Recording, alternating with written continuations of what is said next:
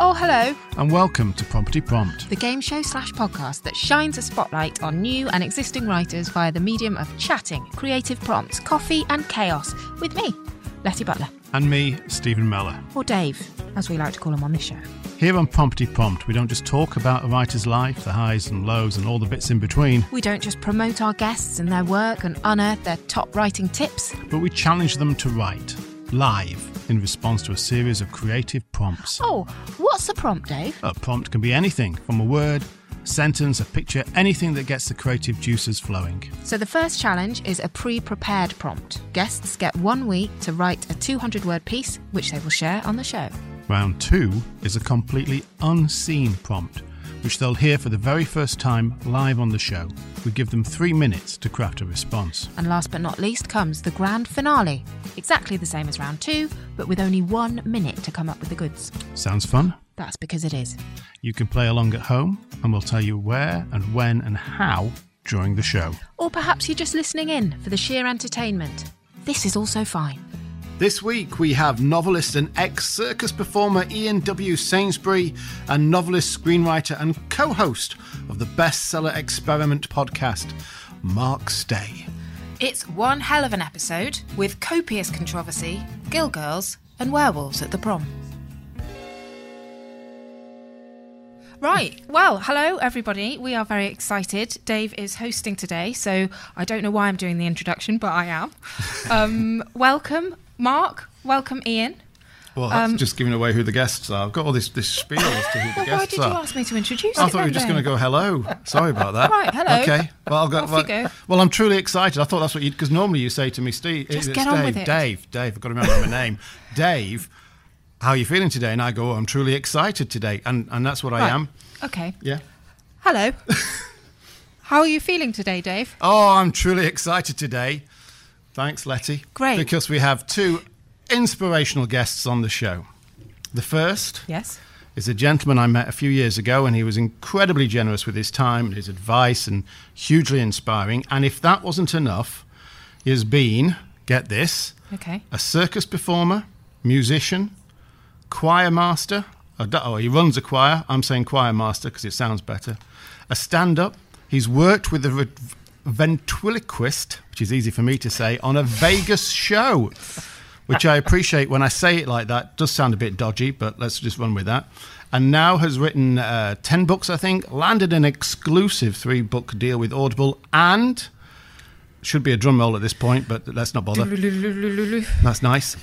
Was the winner of the Kindle Storyteller Award for 2019 for the excellent psychological thriller The Picture on the Fridge, and has achieved all of this while staunchly remaining an independent published writer. Listeners, it's Ian W. Sainsbury. Welcome, Ian. Hello. That made me sound quite good. Thank you. Well, we try. We try.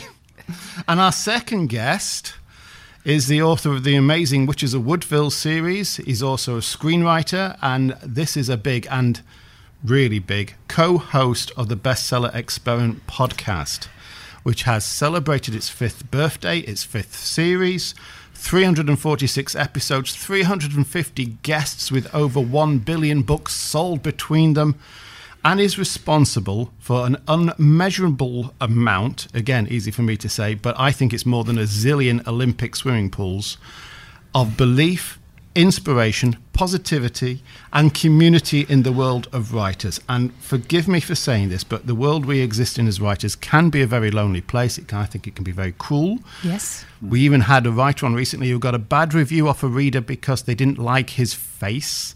And that's how cruel this world can be. Naughty. And for the Bestseller Experiment to strip through all of that and create a place we all feel welcome and empowered, well, I cannot underestimate the importance of that. Our second guest is Mark Stay, ladies and gentlemen. Woo, woo, woo. Hello, folks. Crikey. That's a great introduction. Thank you. My pleasure. I think I need to lie down now, to be honest with you. Well, Yes. Dave and I have both got imposter syndrome, so thank you for that.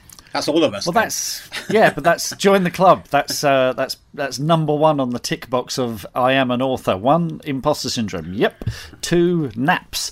3, doubt. 4 Imposter Syndrome Revisited. It just goes on and on. Yeah. So don't worry about that. That's you got skin in the game then. Great.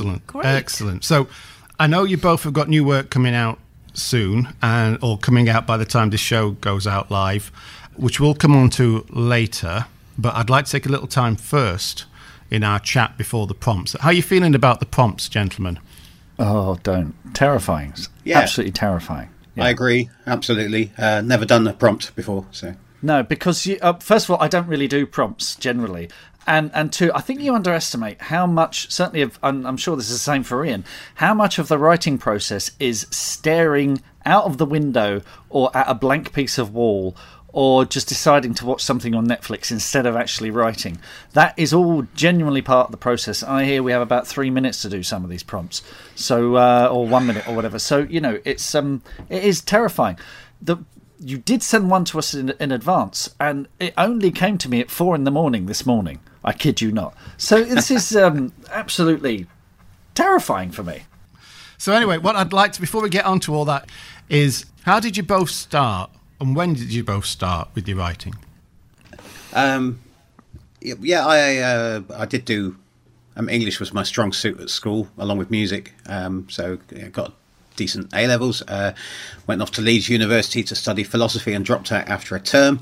That's when I went and did various other things, like go back into music properly and go on cruises and see the world and all the rest of it. But I always wrote, but it was more, I think it's songs mostly when I was younger. And then I moved on and wrote some comedy. And this is going to sound really daft, because if I could speak to my 19-year-old self, because I was 19 when this happened, I would give him a bit of a talking to, I think. I was working briefly at an insurance company in their communications department, and a couple of the guys in there they used to send comedy sketches into things like The Weekending and various other radio shows. But they used to meet at this guy's house in North London once a month, write stuff, send it in. They got nothing made, and they'd be doing that for about a year. And I said, I fancy a go at that. Can I have a look at the addresses? Can I, he just basically, I got his list of addresses. He'd probably spent ages getting these names and addresses of people, the right person to send us the script to and all the rest of it. And I had an Atari ST computer and a daisy wheel printer. And I didn't make any notes or anything. I just thought, right, I'm gonna write 3 or 4 sketches. And I just sat down and wrote them over a weekend. And I sent them to all the names on the list. And I started getting replies back within about 10 days to 2 weeks. And all of them came back with either with the scripts with notes written on them or with actual replies. But all I thought was, well, they don't want it. And I didn't realise that if they think you're hopeless, then you just get standard letter. You don't get notes from the script editor saying, you might want to think about developing this further, or there's a nice idea in here, but it's been done better by so and so. I just took that as my 19-year-old self was going, okay, so I'm no good at this. And then Hale and Pace bought some for my first ever submission, and again, I was really happy. I thought, oh, that's great, and they filmed them and they went out, and they were bizarre and surreal, and I still think they're quite funny. But I never really pursued it. I just thought, oh, well, that was a nice thing to have happened. But the other people didn't like my stuff, so I guess I'll go back to music. And now I'd like to go back and slap myself. So I think there was always the interest, and there was always I wanted to do it, but I was obviously too easily discouraged. But I've got no regrets about it. And when I finally did sit down and try and write a novel at 47 at the time, I think, or 48, then that was I had a lot of things to write about. When they say write what you know, I wrote about aliens in the first novel, and I think maybe I'd taken that too literally before and thought, that write what you know thing, but I don't know anything. But of course, it's the details. You write about aliens, and then you realise you can get in all this stuff about music and poker or whatever your particular obsession is at the time. All these different stages in your life, you can make your characters come alive because you've had some experience of life, or for me anyway. I admire people who can do this in their 20s and come up with realistic characters that I believe in. But I don't think when it came to actually writing something as long as a novel, I could have come up with characters that anybody would have been interested in until I'd actually been around the block a few times. That was a long answer. No, brilliant. And yourself, Mark? Yeah, I didn't have any... I got a place at Ripon and St John University in York, and when I went up there to have a look round, the first person I saw walking out of the entrance was someone I knew from my old school. It was just the most uncanny thing, and I took that as a sign to turn around and go home. I mean, I did the tour, and I just thought, I'm just so fed up of education, and I just wanted to work. In fact, what I really want to do is act, and I wanted to act, and I had this deluded idea that I would, be a movie star. And having failed to get auditions for this, that and the other, I'd started my own theatre company, and my wife went to drama school and did very well there, and I was working at Waterstones, and I was writing plays on the night shift and stuff like that. And we were doing other people's plays, and then I wanted to do a Johnny Spate play called The Compartment, which was originally a TV play with Michael Caine, and Johnny Spate died, and all the rights for his works were off the market. French's took them off, or the family took them off or something. So I had a venue booked and no play. So I had to either lose 300 quid or write something. So I wrote a play about all the terrible camping holidays my parents had taken me on as a child, and it was part play, part therapy, and it was really good fun. And it went down really well, and a friend of mine who, because I didn't know anyone, my parents were school caretakers, cleaners. I didn't know the idea of being in books or the film industry. I might as well have wanted to be an astronaut, And a friend of mine from school, who by then was a cable basher on things like TFI Friday, and he knew people in film and TV. He now makes documentaries for Marillion and stuff like that. He took me to one side. He said, "There's too many actors but not enough writers. You should carry on writing." I think that was his way of telling me I was a terrible, terrible actor. And that was just before my daughter was born, so that's 21 years ago. So I took that to heart, because I've always loved writing since I was a kid, and just got to it. And we wrote a few plays. We did sort of a play a year. We took one to the Edinburgh Festival and various festivals, and it was a great way to learn, because you got the audience right there in front of you, and immediately if something works or it doesn't. And I turned one of those plays into a screenplay, because I don't think I was a particularly good playwright in the theatrical sense. I was basically writing movies, or sort of short movies, or on stage. And I turned one into a screenplay, and that got me an agent. That got optioned as well. And all the time I'm working in publishing as well. I'm sort of inveigling my way into the publishing world, and meeting extraordinary people, editors, learning how the whole system works, all that kind of stuff. And it introduced me to a director called John Wright, and we started writing stuff together. And we did Robot Overlords, and the next film I got coming out on Welcome. That's what we've been working on. We are working on scripts and writing novels as well. So Robot Overlords came out. I did the tie-in novelisation with Gollancz. And then out of the blue, someone I knew when I was a teenager, a guy called Mark DeVoe, said to me, "Do you want to do a podcast about writing?" And one thing led to another, and we did the podcast. And the idea was, with the Bestseller Experiment, Mark had always wanted to write a novel, but he'd never got beyond 20,000 words. He always sort of got stuck, which I think is the point. When you're 20,000 words into a novel, you have to start making really critical story decisions. You can't, and openings are pretty easy, to be honest. They're lots of fun, but then you have to start making decisions with consequences at that point, and he'd never done that.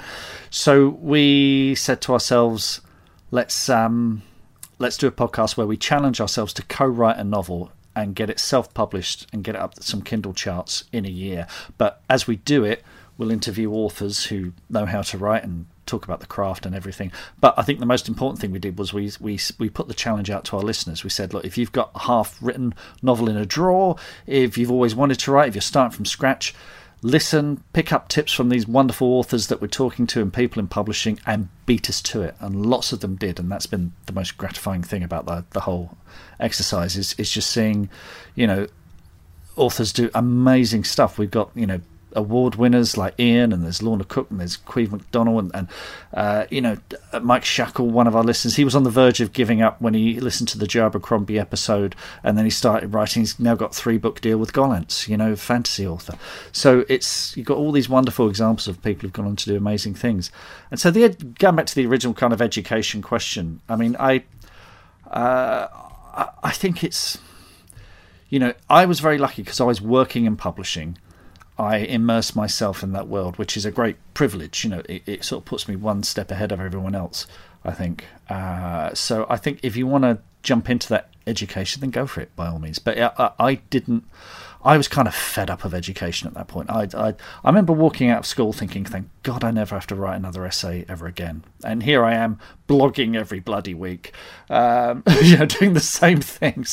But I enjoy it this time. So truthfully, do either of you suffer from this imposter syndrome? Because you certainly don't come across as having that in your DNA. Well, that's the stage thing, isn't it? Don't you think it's the limelight thing? And Mark has got the acting background. I've got the music background. And when you go out on stage, and like a facade, it's a persona that you adopt. And it's the same thing if you do a podcast, or someone asks you to write a short bio, and it's like a different person you're writing about, or it's a slightly different version of yourself. I mean, I recently answered some questions for a magazine on writing, and I was a bit more honest on that, and it felt like I was just allowing some of that to slip away in a good way. They actually asked about success, which you brought up, and I quoted Thomas Merton, and he had a great quote about success, which I would advise anyone listening to look up, which basically says he wouldn't wish it on his worst enemy, because if you consider your life to have been a success, you've probably wasted it. And there's something in that really spoke to me when I first read it, and I've never forgotten it, and I always think of it, and it makes me glad that the imposter syndrome, which is real, and I think in some ways it drives you on to keep going, because you're always, I mean, it can cripple you, don't get me wrong, so you don't try not to let it do that, but the day you think, well, that was a fantastic day's writing, and I think this book's going to be my best yet by a long way, it's probably the day you've lost it, So I don't feel, I get brief flashes of moments where I think, oh, that's, they said that lovely thing about my book, hooray! Oh, and then it's gone, and I go back to the paragraph I'm working on and think, well, that's shit. The success thing, I don't really buy it. But it's nice what is lovely is just to be able to make a living at it, Would you say that is your definition of success, then? Being able to make a living from doing what you love? No, not really, because I never reread any of my books, but I do still occasionally I'll trot out one of my old songs and listen to it, or play it and think, I wrote that 25 years ago. Yeah, actually, I like that. That's good. So that's more of I mean, money's fine, but I could go and work at the supermarket and still write stories and play around with musical stuff. And no, I don't think the money side is how I would define it. And like I said, I'm a bit suspicious of the whole notion. Yeah. What about you, Mark? Well, we make it very clear on the podcast that you define your own level of success. And for some people, it's just simply managing to write every day. We appreciate people have jobs and lives and families and young families, or elderly relatives to look after, or whatever. The reality of that we hear about all the time. So we don't, I mean, my co-presenter likes to dream big. He's got an obsession with getting a Netflix series, all that kind of stuff. But I also appreciate there's a reality to this, which is, some people can barely find 20 minutes to write every day. But if you can, then you're a writer, then you're writing. And I think that whole imposter syndrome thing is not only common, it's essential. But rather than call it imposter syndrome, I think it's just an awareness that you're always learning. Funnily enough, this came up on the podcast a couple of weeks ago. We spoke to an author called Elise Valmorbida, who's written a book about writing. And and she was talking about the 4 stages of competence, and the third one is conscious competence, where you're always learning.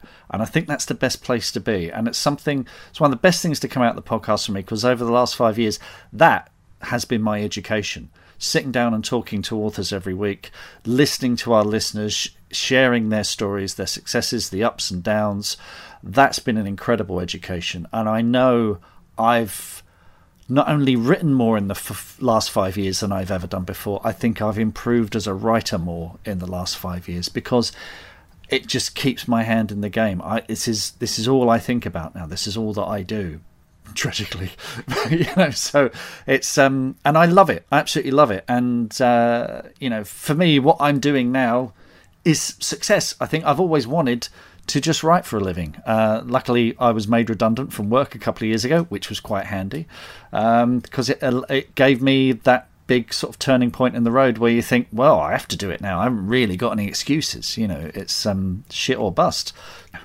But yeah, the podcast has been my education, in short. And just on that note, have you got any hot tips for people wanting to start podcasts? How did you go from two friends? No, is that a no? A definite no. Yeah. Oh God. Podcast. Well, it is a massive time suck. A massive time suck. And oh crikey, you have to love it. You have to really love it. You have to love talking to people and booking people and doing bits of research. And we're lucky in that we've got a good enough Patreon following to only just keep our head above water and paying our editors whose fees keep going up. So you really have to love it. And I do. I mean, I love the format, and I love the long form of it, the way that we can just sit and chat like this rather than going on local radio where you're lucky to get 8 minutes or whatever. That I really enjoy, but it takes up a lot of time, an awful lot of time, so be prepared for that. It's quite expensive, and we are seeing a tipping point where there's so many bloody celebrity podcasts now, so it's really difficult to get noticed. I mean, it was difficult when we started 5 years ago, but they're the BBC of all these big celebrity ones, and all the independent sort of podcast producers are getting celebrities in. So it is tough to get noticed. But you will find, I think, if you have a well-defined niche, and for us it's writers, aspiring writers, then I think you will find them. There'll be a limit. It's not like you're going to become super mega famous overnight or anything like that.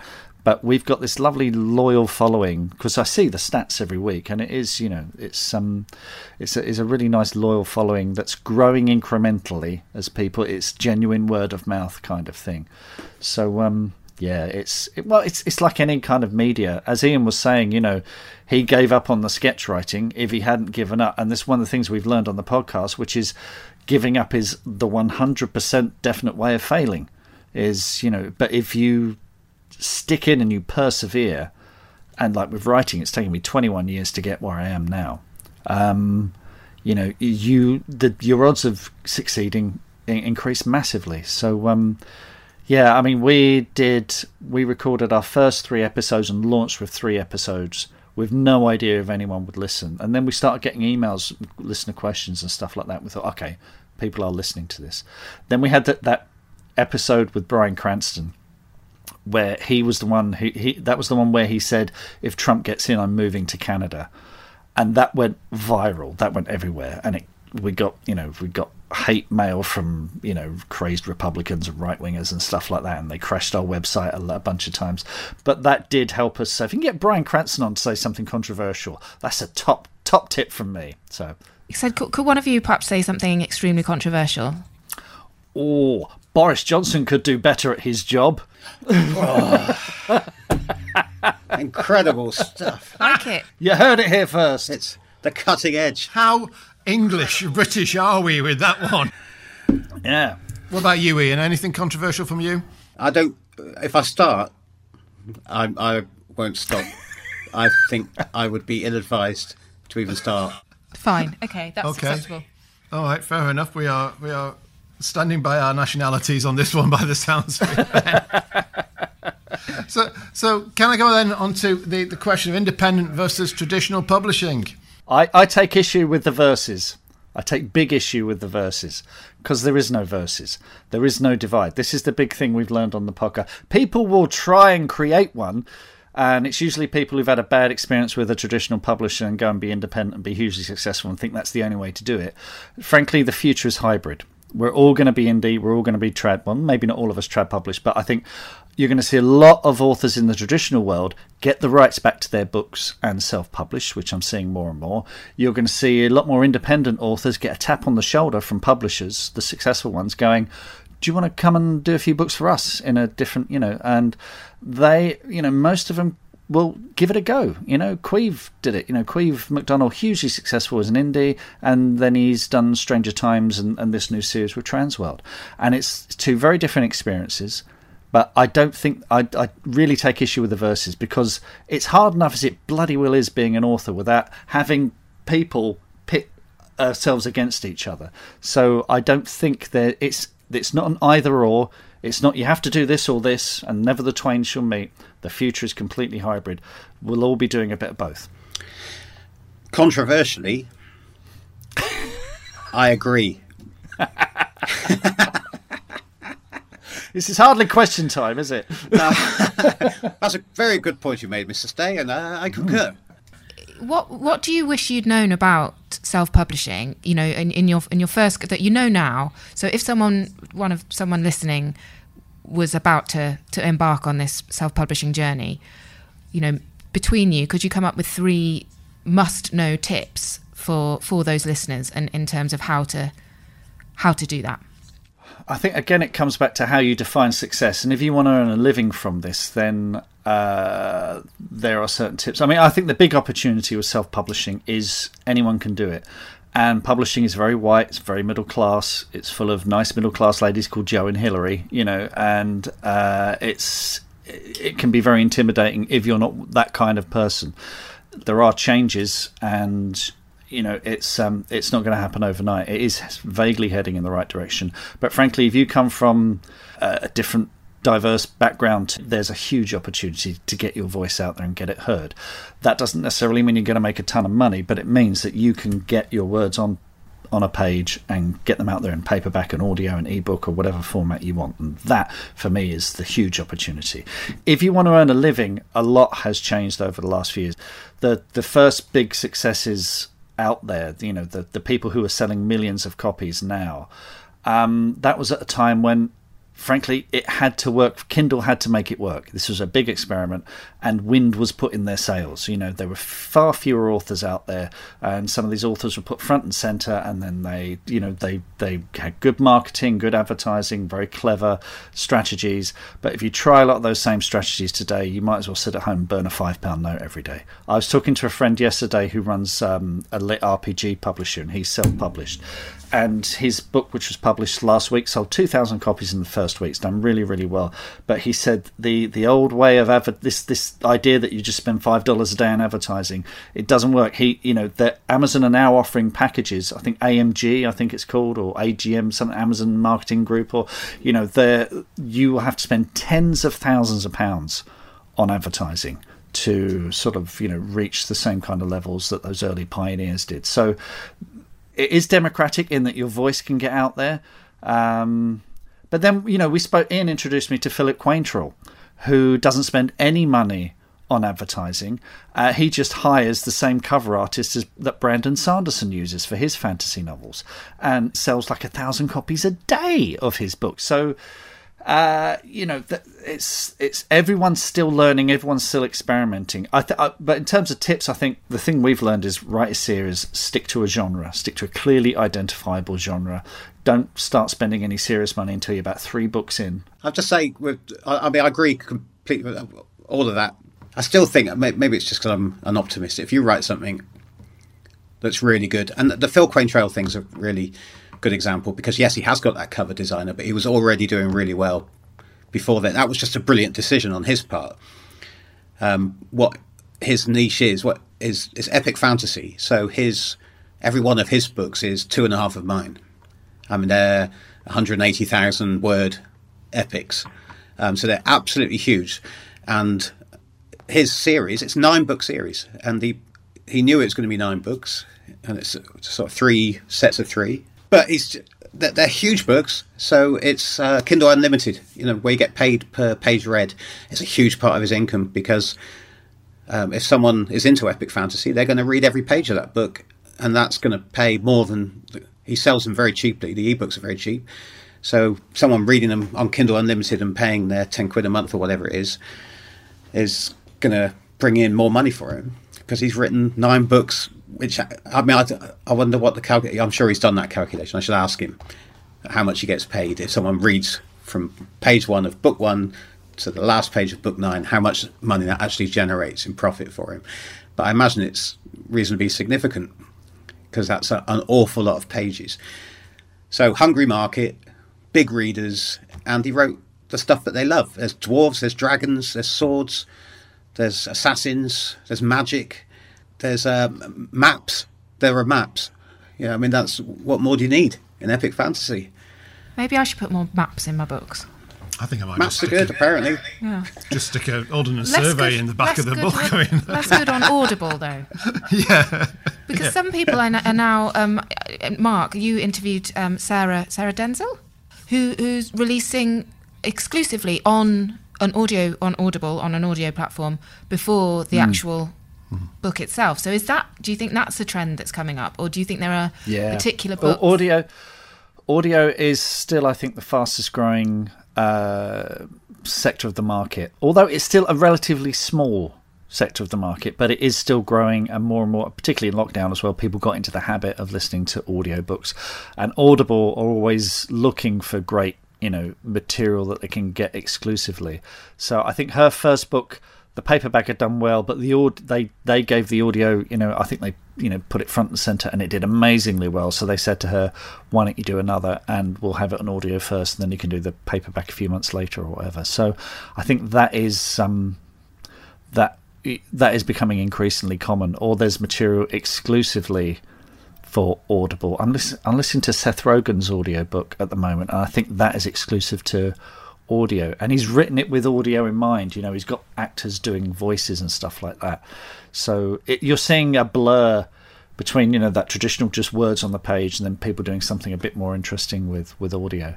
And it's interesting because I think Back to Reality, our book, does better in audio than any other format, because you have that subscription model on Audible where people have got a credit to use up, and they're like, well, okay, I'll give that a go. It doesn't, they don't feel like it costs them anything in the way that you might sit there umming and ahhing over $2.99 for an ebook.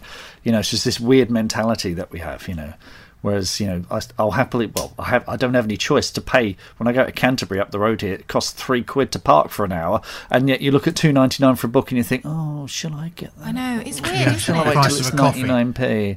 Yeah, so it's just weird mentality that we just undervalue books that way. That's a whole other hour we could do on that. I'd long bang that drum that you go into a supermarket and it's or even the 2-for-1 things at Waterstones. I bang the drum that we spend more money on the coffee than we do on the actual book. It makes me very angry, so I'll stop having a rant now. And I'm going to ask a question. In a minute, I'm going to ask you about what's next on the horizon for you both. But I want to ask, because I think I heard this on one of the podcasts as well from the bestseller, on the loo, in the loo. I was going to ask that, Dave. Yeah, we want to know about... What's in your loo? Yes. Not the actual bowl. Well, this was another of our pathetic attempts to go viral, where we latched onto something where we thought, because me and Mr. D, we have books in the toilet, and if we sit down for any period of time, we'll pick up a book, and obviously I've got quite a considerable library in there now, and we said to people, what do you read on the loo? And it turns out to be quite contentious. There are some people. A friend of mine who works for the NHS said, "Do you have any idea how many filthy bacteria are going to be on your book?" I said, well, look, I close the lid when I flush, and I wash my hands. If there's anything we've learned over the last 2 years is wash your hands. So, I don't see what the problem is. But, it's divided the nation. Yes, it has. Ian, do you have anything in your loo? I tend to have a book that stays in there that, but I then, whatever book I'm reading, I'll take in with me anyway. So at the moment, I'm very, very slowly making my way through Sapiens is the book in the loo, which is great, if a bit depressing. So that is getting read, but I'd say that it's much more likely that I'm currently reworking my way through all of Ian M. Banks' sci-fi stuff, all the culture novels. So it'll be the next one of those, because he's like Stephen King for me, in the sense of once I'm into an Ian Banks story, that just all bets are off. Forget it. I'm not going to pick anything else up. So they'll just come in and out of the loo with me. So it's the player of games at the moment. That would be. What's in my loo is a spirit level and some sealant. I've got to seal the shower when I get back. What's normally in your loo? Oh dear. What's normally in my loo? Nothing, actually. I don't have books in the loo, I'm afraid. I'm not saying it's a good thing, bad thing. I'm staying entirely on the fence. I just don't tend to have anything in the loo. I like to read in more comfortable surroundings. No. What about you, Letty? I have poetry, because I find it very difficult to sit down and read poetry. I want a story, and I know that lots of people listening will just be like, she's obviously too thick for poetry, but which is probably true. But I just like those bite size. It's one page. You kind of immerse yourself in one thought or this little miniature world. It's a bit like short stories. I also like short story collections or flash fiction. Ooh. Yes, that's a really good call on poetry. I like that. And I just before I forget, Ted Chiang, if anyone out there, including and all of us here, if you haven't read any Ted Chiang short stories, then we all must read them. Particularly there's 2 collections, so it's not much. The second one is called Exhalation. That's the one I'm just finishing at the moment. Just fantastic stuff.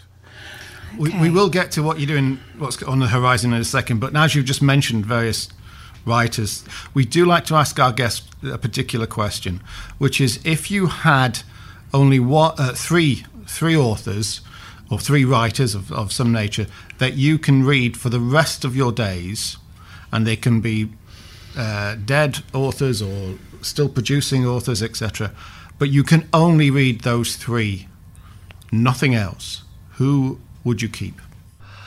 Well, for me, it's Terry Pratchett, because I could happily. It's funny, I hadn't read any Terry since he died, and then during lockdown, I read a couple, and I was just reminded, A, the great comfort reads, and B, bloody hell, he was good. He was really, really good. So yeah, Terry I could read forever and a day. I really like the way you call him Terry. Yeah. It's like... Oh, well, that comes from, because I work for one of his publishers. So you do end up becoming familiar with them in a way that, I only met him a couple of times, but you've developed little shorthand when you go, have we got that reprint of that new Terry in yet? It's just one of those wanky publishing things. So Terry I could read forever and a day. Actually, Ian's reminded me that I read all of Ian Banks's contemporary stuff, but only read Consider Phlebas, and I never went back. So I need to read those, actually. You've got a treat in store. Yeah. Well, when I was events manager at Waterstones in Epsom, he did an event for us around about the time that Crow Road was on the TV, and he was just he was hilarious, absolutely brilliant. Could have been a stand-up comedian. Really knew how to, keep an audience engaged, and was really funny and a genuinely nice bloke. So he's on my to read list, and I suspect, P.G. Wodehouse as well is someone I could just read and read and read and read and read. But then, I could also read, because I've got the big Ursula Le Guin Earthsea thing, which I could read from the beginning as well. Ian? Well, there's going to be a huge crossover here, as you know. It's just impossible. So I would change my mind tomorrow. But Ian Banks, because you get the contemporary stuff and the science fiction, so that's and it's all great quality. And some of his sort of contemporary stuff, like the Bridge, is like no other book. It's kind of fantasy and it's a gem. It's just. So I think I could read and reread his stuff, definitely, and you've already said it, but Ursula K. Le Guin, definitely. I've always enjoyed her things, and Earthsea is one of my biggest influences. One of those books I've read, and I've got the same hardback Gollancz edition that you've got, Mark, which is lovely. it's a book that's got its own ribbon to mark your place, you know. It's a book. It's so big you have to actually decide, I'm going to read now. So you have to go find a seat and a lamp and sit down Not with on it a on your toilet. lap. Yeah. Or the toilet. Yeah. Not a loo book. You'd Not never really, get up again. because you'd be weighed down by it, and you'd be found weeks later, sort of desiccated corpse with this massive book pinning you onto the toilet. And the third one, I think Graham Greene, probably for me, just because Power and the Glory, The End of the Affair, and The Heart of the Matter. The Heart of the Matter was one of those books I almost wanted to throw across the room at points, because it's like someone just pushing a knife into your heart. So, gentlemen, before we move on to the prompts, what is on the horizon for both of you? I've got a film coming out, a new film called Unwelcome from Warner Brothers. It's a proper studio film, which is really, really kind of freaky. But yeah, it's a story of a couple who have a terrible experience in London. They have like a home invasion, but then through a bit of luck, they inherit a house in the countryside in western rural Ireland. And at the bottom of the garden is a wall, and in the wall is a door, and next to the door is a little hole where you leave an offering for the Redcaps, the Fardarig, these kind of little goblins. And they're like, really? And it's like, no, you have to do this every day, otherwise terrible things will happen. And guess what? Terrible things happen, and it's great fun. We pitched it originally as Straw Dogs meets Gremlins, because there's a big home invasion element to it, and we've got an amazing cast. So we've got Hannah John Carmen, who's going to be the next Red Sonja, and she's in the Resident Evil movie, and Marvel fans will know her from Ant-Man 2. We've got Douglas Booth, who's just the loveliest guy. We've got a Derry girl and a young offender. So we've got Jamie Lee O'Donnell and Chris Wally in there as well, and they're just fantastic. Big Star Trek fan here. We've got Cole Meany, so we've got Chief O'Brien in there, which is great. I got to chat to him. We've got Niamh Cusack, who's just amazing. Niamh Cusack is the Alec Guinness of this film. If you need anyone to talk absolute gibberish about leprechauns and make it sound like, it's canon or whatever, get Niamh Cusack. She's bloody brilliant at it. And yeah, it's just a whole bunch of fun with goblins. Well, Dave and I were lucky enough to watch the trailer, and I said earlier, I basically shat myself the whole way through. Well, I don't think it's. I mean, to be fair, it's not that scary. But it is fun. I think it's. I mean, it gets a bit bloody towards the end. I don't want to give too much away.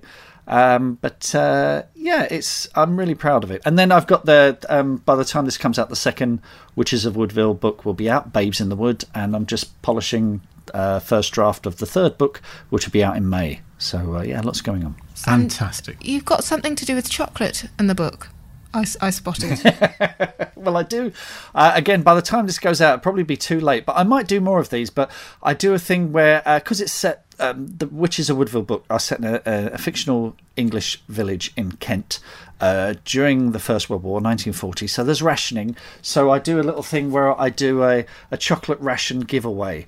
So, if you sign up to the newsletter or whatever, you're in with a chance to win a signed book, which no one cares about, and a bar of chocolate. And people go, oh, signed book, chocolate. They go, what? Oh, where do I sign up? So that's been my secret weapon for both these books. So it's good chocolate. It's by a company called Chocs for Chocoholics. Now, when we had kids, we still have kids, but when they were little, we haven't given them away. Not yet.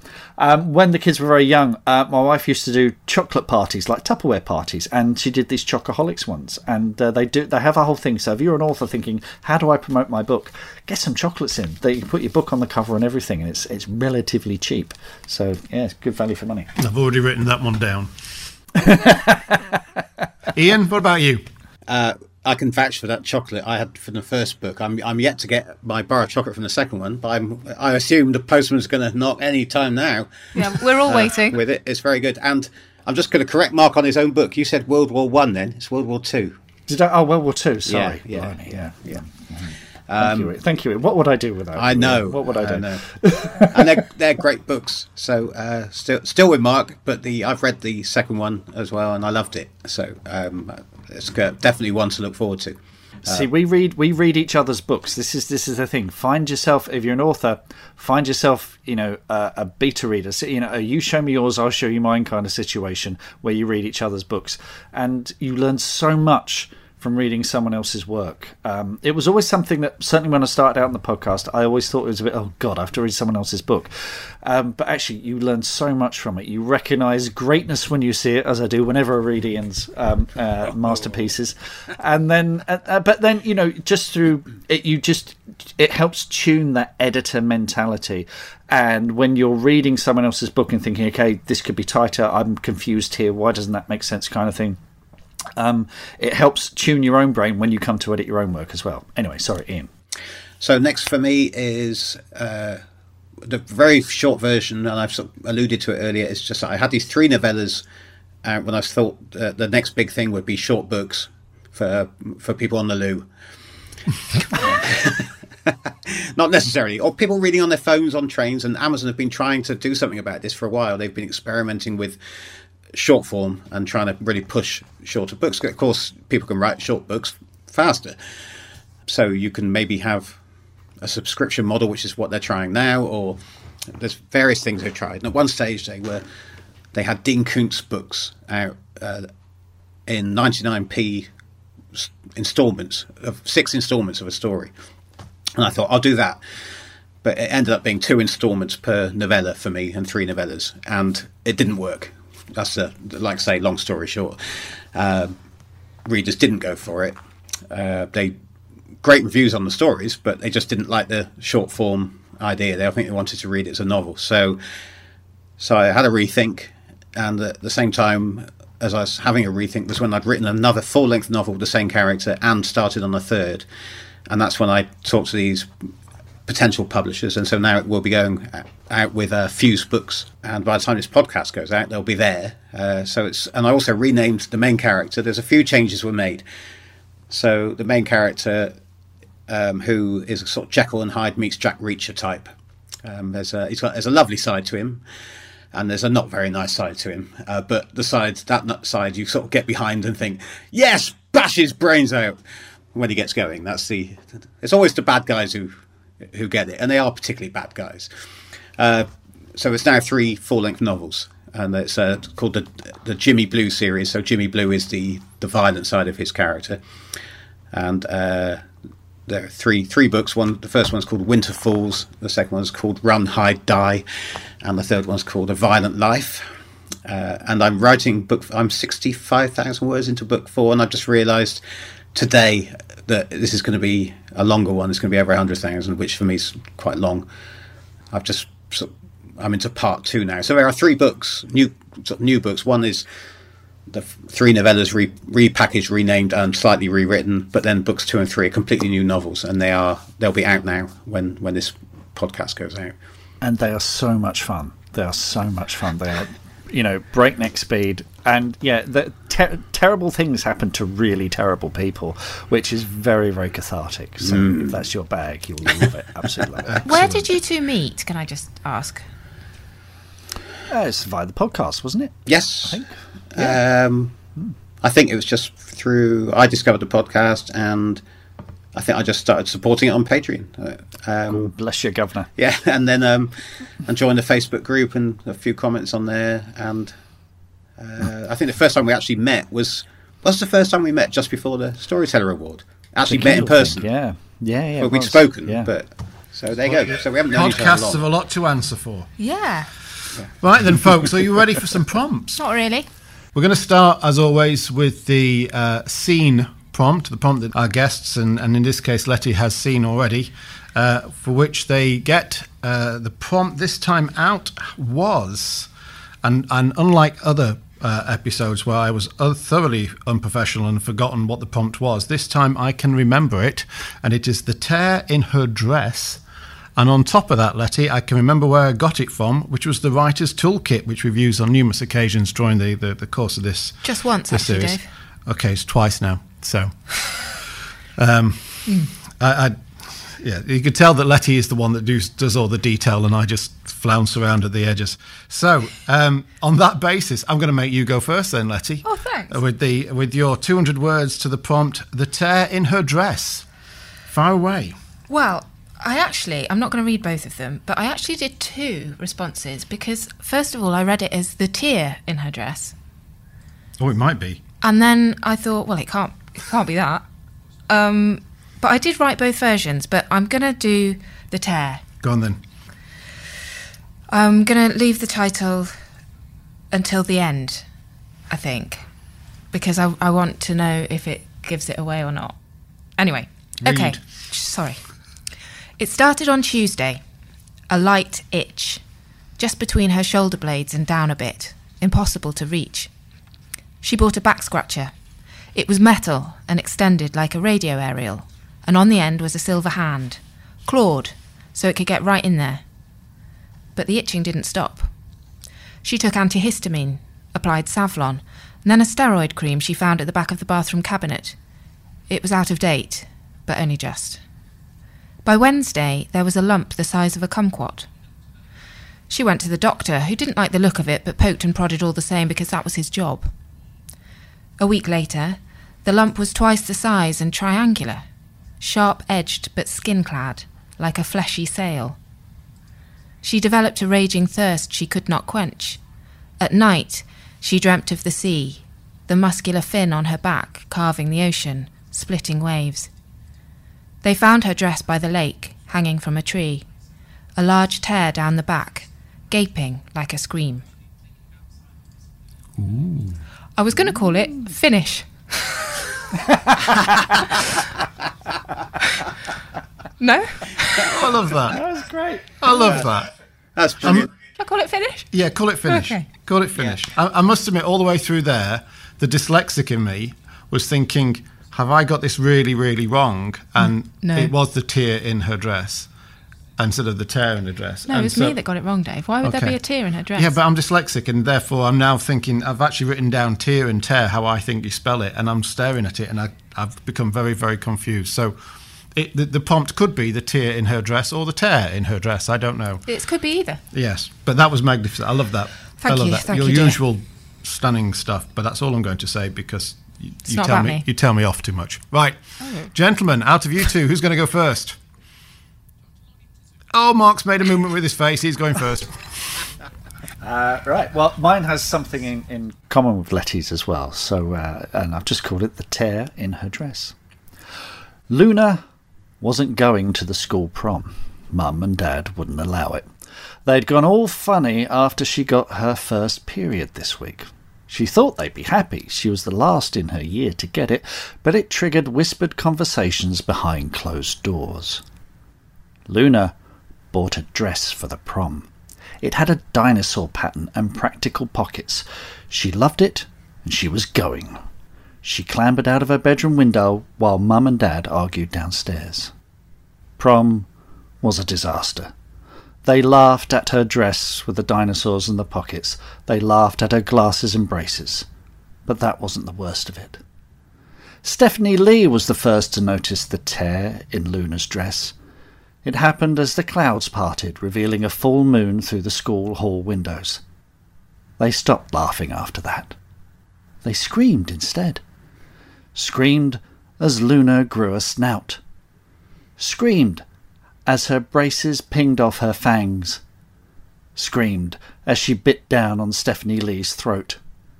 Screamed as she feasted on their intestines. Mum and Dad arrived soon after. Both lycanthropes. They consoled their pup, then went hunting rabbits and worrying sheep. Luna had a ball. Cracking. Wow. Wow. Like I say, it came to me at 4 a.m. that did. Almost fully formed. It was so strange. Yeah. Fantastic. I love it. Oh, I say, shivers. Shivers. I wondered where that was going at first, but that was magnificent. I loved it. Yeah, I like the way that we just only want to write about people that turn into stuff. Yes. Yeah. But that was when I got the prompt. I did the tear. Okay, tear. And I've thought I went straight to, werewolf movies, American Werewolf in London, where you get, the back stretching and everything. So that's just where that came from. I went straight to sort of crime thriller, like they'd found a tear of something on a piece of barbed wire and it was going to be about a murder. So I thought, we had a guest on called Nick Perring who always says when you get a prompt or there's a competition with a certain theme, think of all the first things and then chuck them out and then go with something else. So I thought I was being original, and you've completely destroyed that, actually, Mark. So thank you for that. No, I mean, I do the same thing, which is, what's the obvious idea? Okay, how do I subvert that? Yeah. And will it still work? Will it still stand up? So, yeah, that's always a good instinct, I think. Yeah.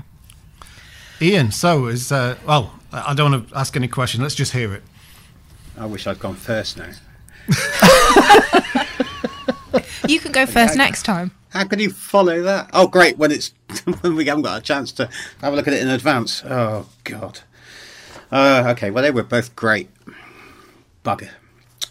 Okay. Well, this is also just use the prompts as a title, and you'll have to excuse the fact that it's more like it's slightly over, not too much.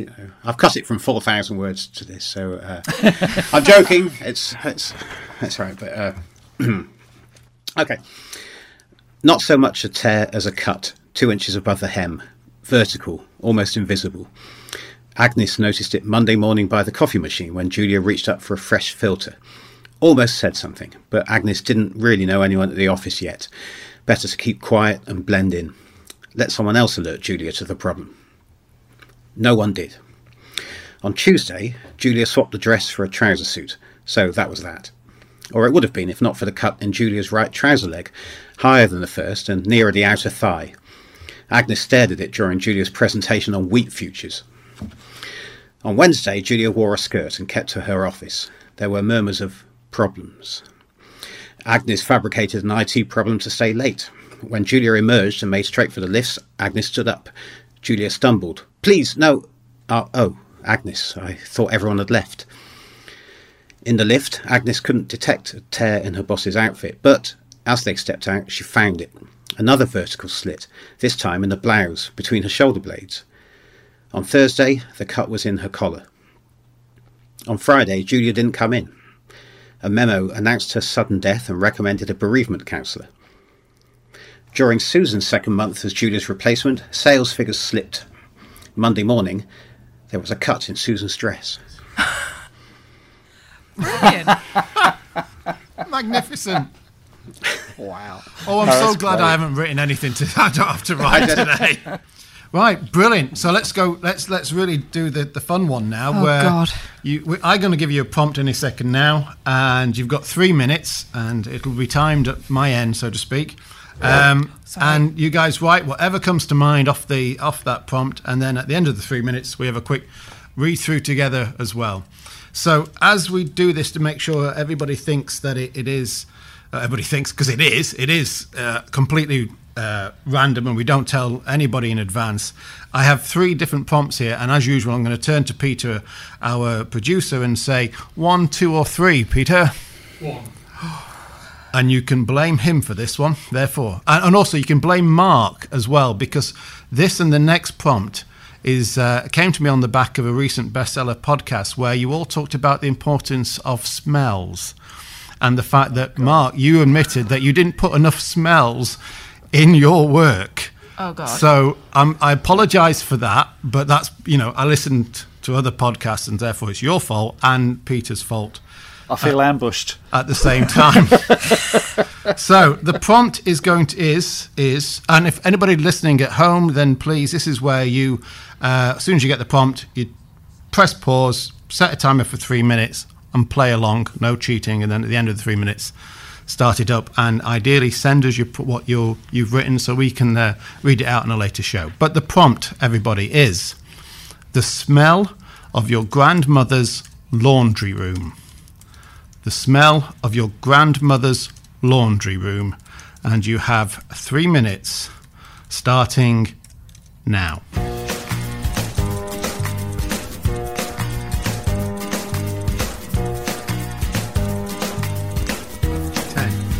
9, 8, 7, 6,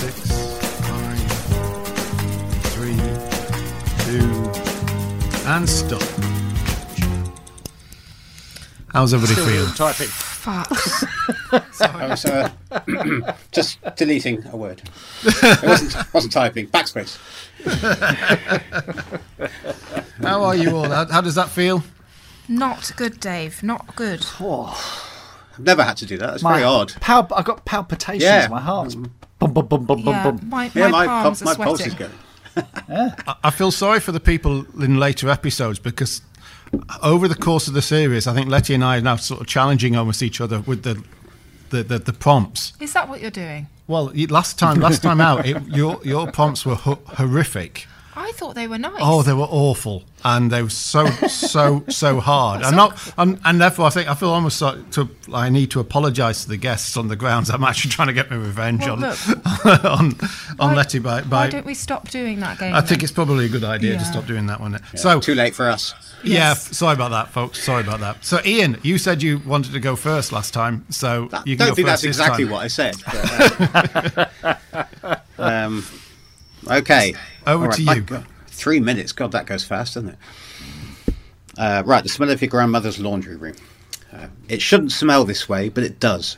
Ben hesitates in the doorway, nose wrinkling, expecting lavender and disinfectant, instead getting a heady brew that manages to be sickly sweet and foul simultaneously. He moves a tea towel and finds a severed head. His mother walks in behind him and sighs, "Oh, Mum, not again." Oh my god, that is brilliant. Love it. Love it. What? You've got Didn't to see worry that about coming. yourself Brilliant. when that's the first thing that comes into your head under pressure. Yeah, it says a lot, isn't it? It's that whole thing of don't look at a writer's search history on the internet. As well, the first thing that comes to your mind is severed head in a laundry basket. I adore it. Adore it. Brilliant. Okay, Can we'll I- do everything in reverse order. Mark, next. Yeah, well, you'll notice an uncanny similarity here. So Ian and I clearly had the same warped childhood. So, Excellent. and also we didn't have a laundry room. We were working class. We had an airing cupboard. So just to put that in context, Nan would and I hand wrote this. And you typed, didn't you, Ian? I did. So just for people taking notes, Nan would never let us in her airing cupboard. "Keep your nose out," she would bark in her voice, 2 part Rothmans, 1 part stout. Fat chance, I thought. Unlike most airing cupboards, which smelled of cotton or lily of the valley, wherever that is, this smelled of death. There was no mistaking the stench of rotting flesh and stale blood. Of course, I had to look. I waited till she fell asleep in front of the racing from Kempton Park. Creeping to the airing cupboard door, I gently opened it, the ghastly waft washing over me. And there was Grandad's skull. "Clear off," he said. That's so, again, it's so fully formed. And And that's how brilliant. strange as well. Yeah, that's So weird, yeah. I adore it. I absolutely adore it. I can already picture grandmother. Unfortunately, sort of sat away in one corner, that telling me off. description. lovely. Yeah. I mean, it must be. I bet if we dig into this, Ian, we both saw the same episode of Tales of the Unexpected or something with a head in an airing cupboard or something like that. Yeah. Oh, yeah. Nicely done. Nicely done. Letty, come on. What's in your airing cupboard or laundry room? It's just, well, I'm just going to read it. I mean, yeah. Kippers. Everything reeks of kippers. Deep, smoky. Which is peculiar since Granny's allergic to fish and we live nowhere near the sea. It's problematic, I'd say. It doesn't matter how often I wash, the smell keeps coming back. It infiltrates everything like a disease. They shout things at me on the bus. Fish head, gill girl. It doesn't help that my name's Fanny.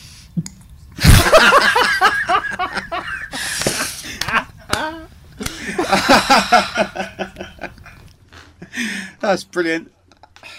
Nicely Embarrassing, done. isn't it? Nicely done. Nicely done.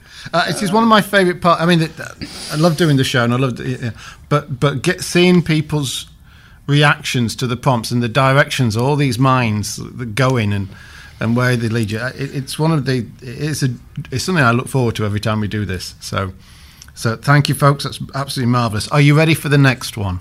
Not really, Dave. Because this one is 1 minute So again, if you're playing along at home, once you hear the prompt, just I wish you could see Ian's yeah, face. People. I'm afraid it would be nice to do this, and film this at the same time, because people's faces are a joy when we go through this. If you're playing along at home, get the prompt, stop the podcast, and then time yourself for a minute, and then come back to us. But no cheating, because our guests, our wonderful guests, don't get the chance to cheat. Honestly, they have to do this in a minute. Have I stressed the minute enough, guys? Just to add to the phrase. I mean, when the last one we did, there seemed to be, between you saying a minute left and finishing, it was actually only 10 seconds, wasn't it? No, it was a minute. It was a minute. It's weird because you sit when I have to write, you sit there and you think 3 minutes is gone in a flash. But when you actually sat here timing it, you're thinking, oh, come on, this is taking forever. And it's the same. So here we go with 1 minute. Again, smells is the theme, or it could be, might not be. It could be anything you want. I don't want to put ideas in your head. It's a single word prompt this time, and the word is rose. Are you ready? Go.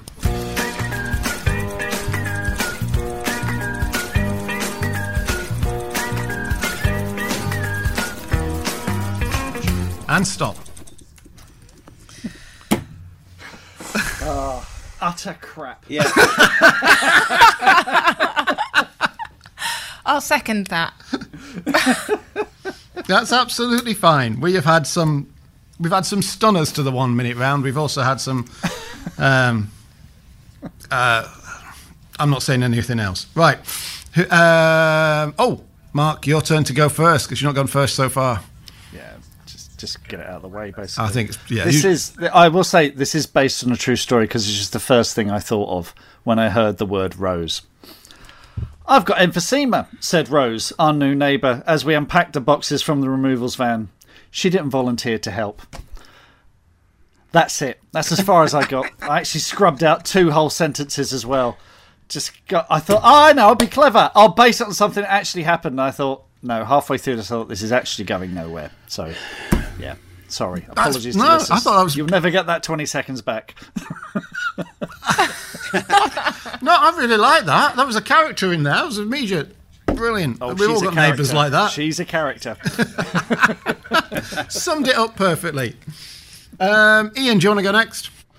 Okay. Well, Mark then just got us all set up for something shit, and it was really good.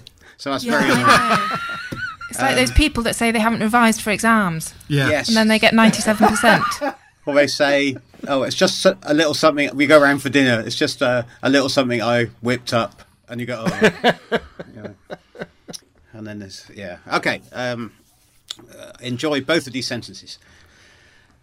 Rose bought 6 figurines at the auction, lined them up on the mantelpiece, and went to bed. Next morning, there were only 5, and the cat was missing.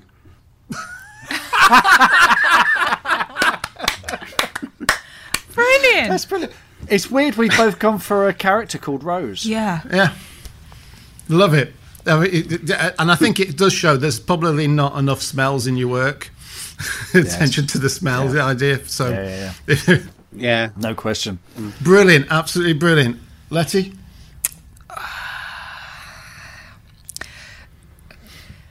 Granny choked to death on a rose-scented chocolate, so I hid her head inside a kipper and that was the end of it.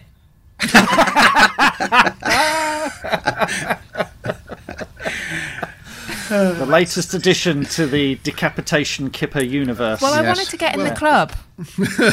I was sad not to be in the Severed Head Club, so... The Fanny Chronicles. It's a series. You think you're on your way. Yeah, the Fanny shared universe. Great, a serial. Perfect. Absolutely stunning. Stunning all round. And I loved it. Absolutely loved it. So that's really everything, gentlemen, that we are done in terms of the podcast. I need to lie down. Sorry? I need to lie down. I know. I know. I need to lie down. This is terrifying. It is fantastic. I love it. I love it. And the responses are stunning. Absolutely stunning. Gentlemen, thank you so much for being on the show. We wish you every success with your next endeavours. Where can we find you online and in every form that you would like us to find you. Okay, well, their bestseller experiment is at bestsellerexperiment.com, and you can find us on Twitter at bestsellerxp and on Instagram at bestsellerxp. Facebook is the Bestseller Experiment, and you can find me. I'm at markstaywrites.com. I'm at markstay on Twitter, and the Witches of Woodville book have their own website, which is basically like the village website, so it's witchesofwoodville.com. Free books there as well, lots of free books. Free books? Free books. Who doesn't like a free book? I like to pay for my books. Right, yeah, sorry, Dave. Okay. Anyway. Ian, what about you?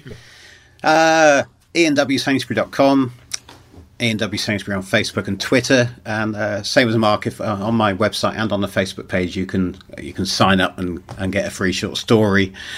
And all the books are on Amazon, so if you just search for Ian W. Sainsbury on Amazon, you'll find everything and the upcoming ones.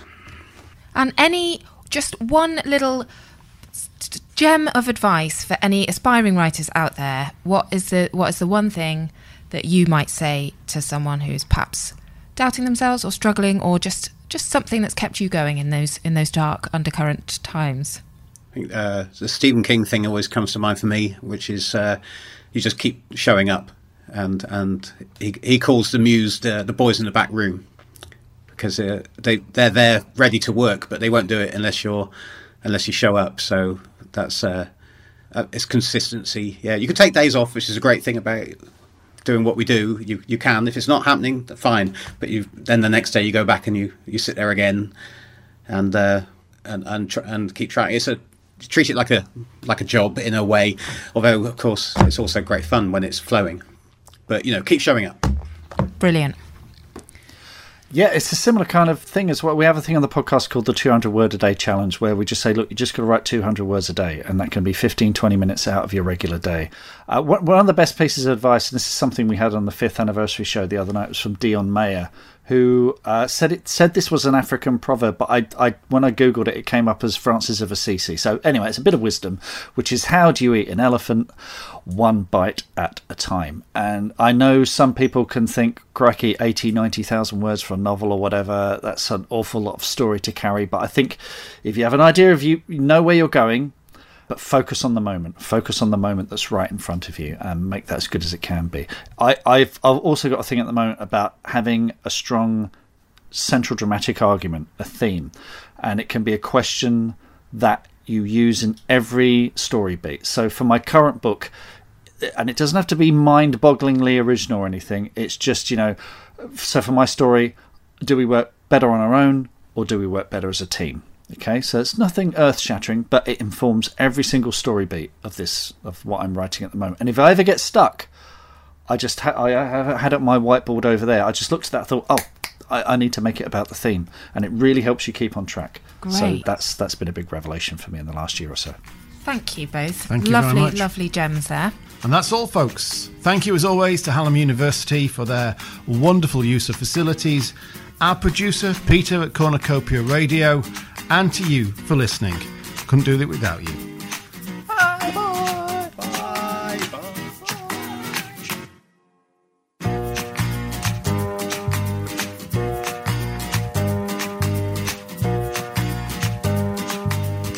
If you've been playing along at home today, we'd love to see your responses to any of the prompts. And if you're a writer and would like to be on the show, please send us an email to promptyprompt@gmail.com. You can follow us on Twitter or Instagram at promptyprompt, or head to our website, which is promptyprompt.co.uk or promptyprompt.com. We've got both, just in case. You'll find information there on our website about how to join our Discord server. Come and join the community, share your written work, connect with others, and have fun with your own writing prompts. If you'd like more information on today's guests or a recap of the prompts, they're all available for you as part of the show notes. And finally, if you have enjoyed Prompty Prompt, and we really, really hope you have, please share the shit out of it. Tell your chums and tell your mums. And if you could give us a 5-star rating so new listeners can find us more easily, that would be amazing. Thank you.